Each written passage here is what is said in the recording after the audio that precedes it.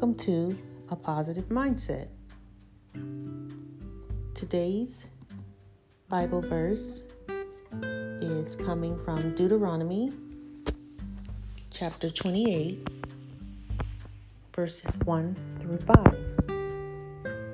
Today is October 10th, 2022, and the topic is making good decisions.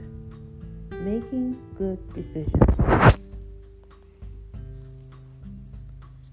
We will be reading from the King James Version, Deuteronomy 28, verses 1 through 5. And they read as follows.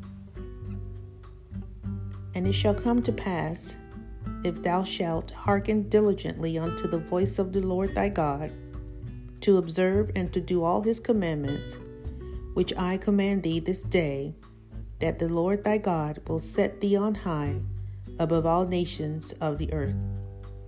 And all these blessings shall come on thee and overtake thee, if thou shalt hearken unto the voice of the Lord thy God. Blessed shalt thou be in the city, and blessed shalt thou be in the field.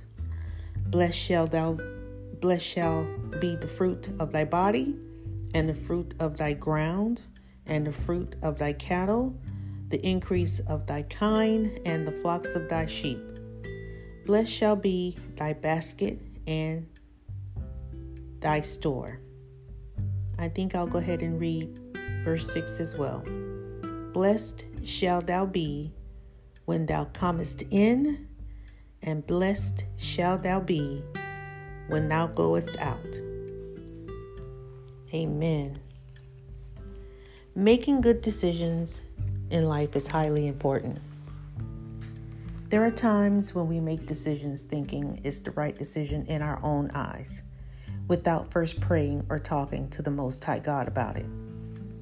Whatever life decisions you're making, the Word of God has the answer for you. Stop, think, and wait before you move forward on important decisions that may not only impact your life, but the lives of the ones you love. Whether we realize it or not, the Most High is always watching what we do.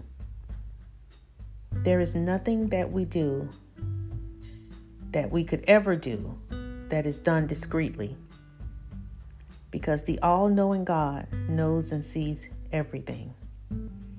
Give yourself at least 24 hours or more, if needed, more than that, before making a decision.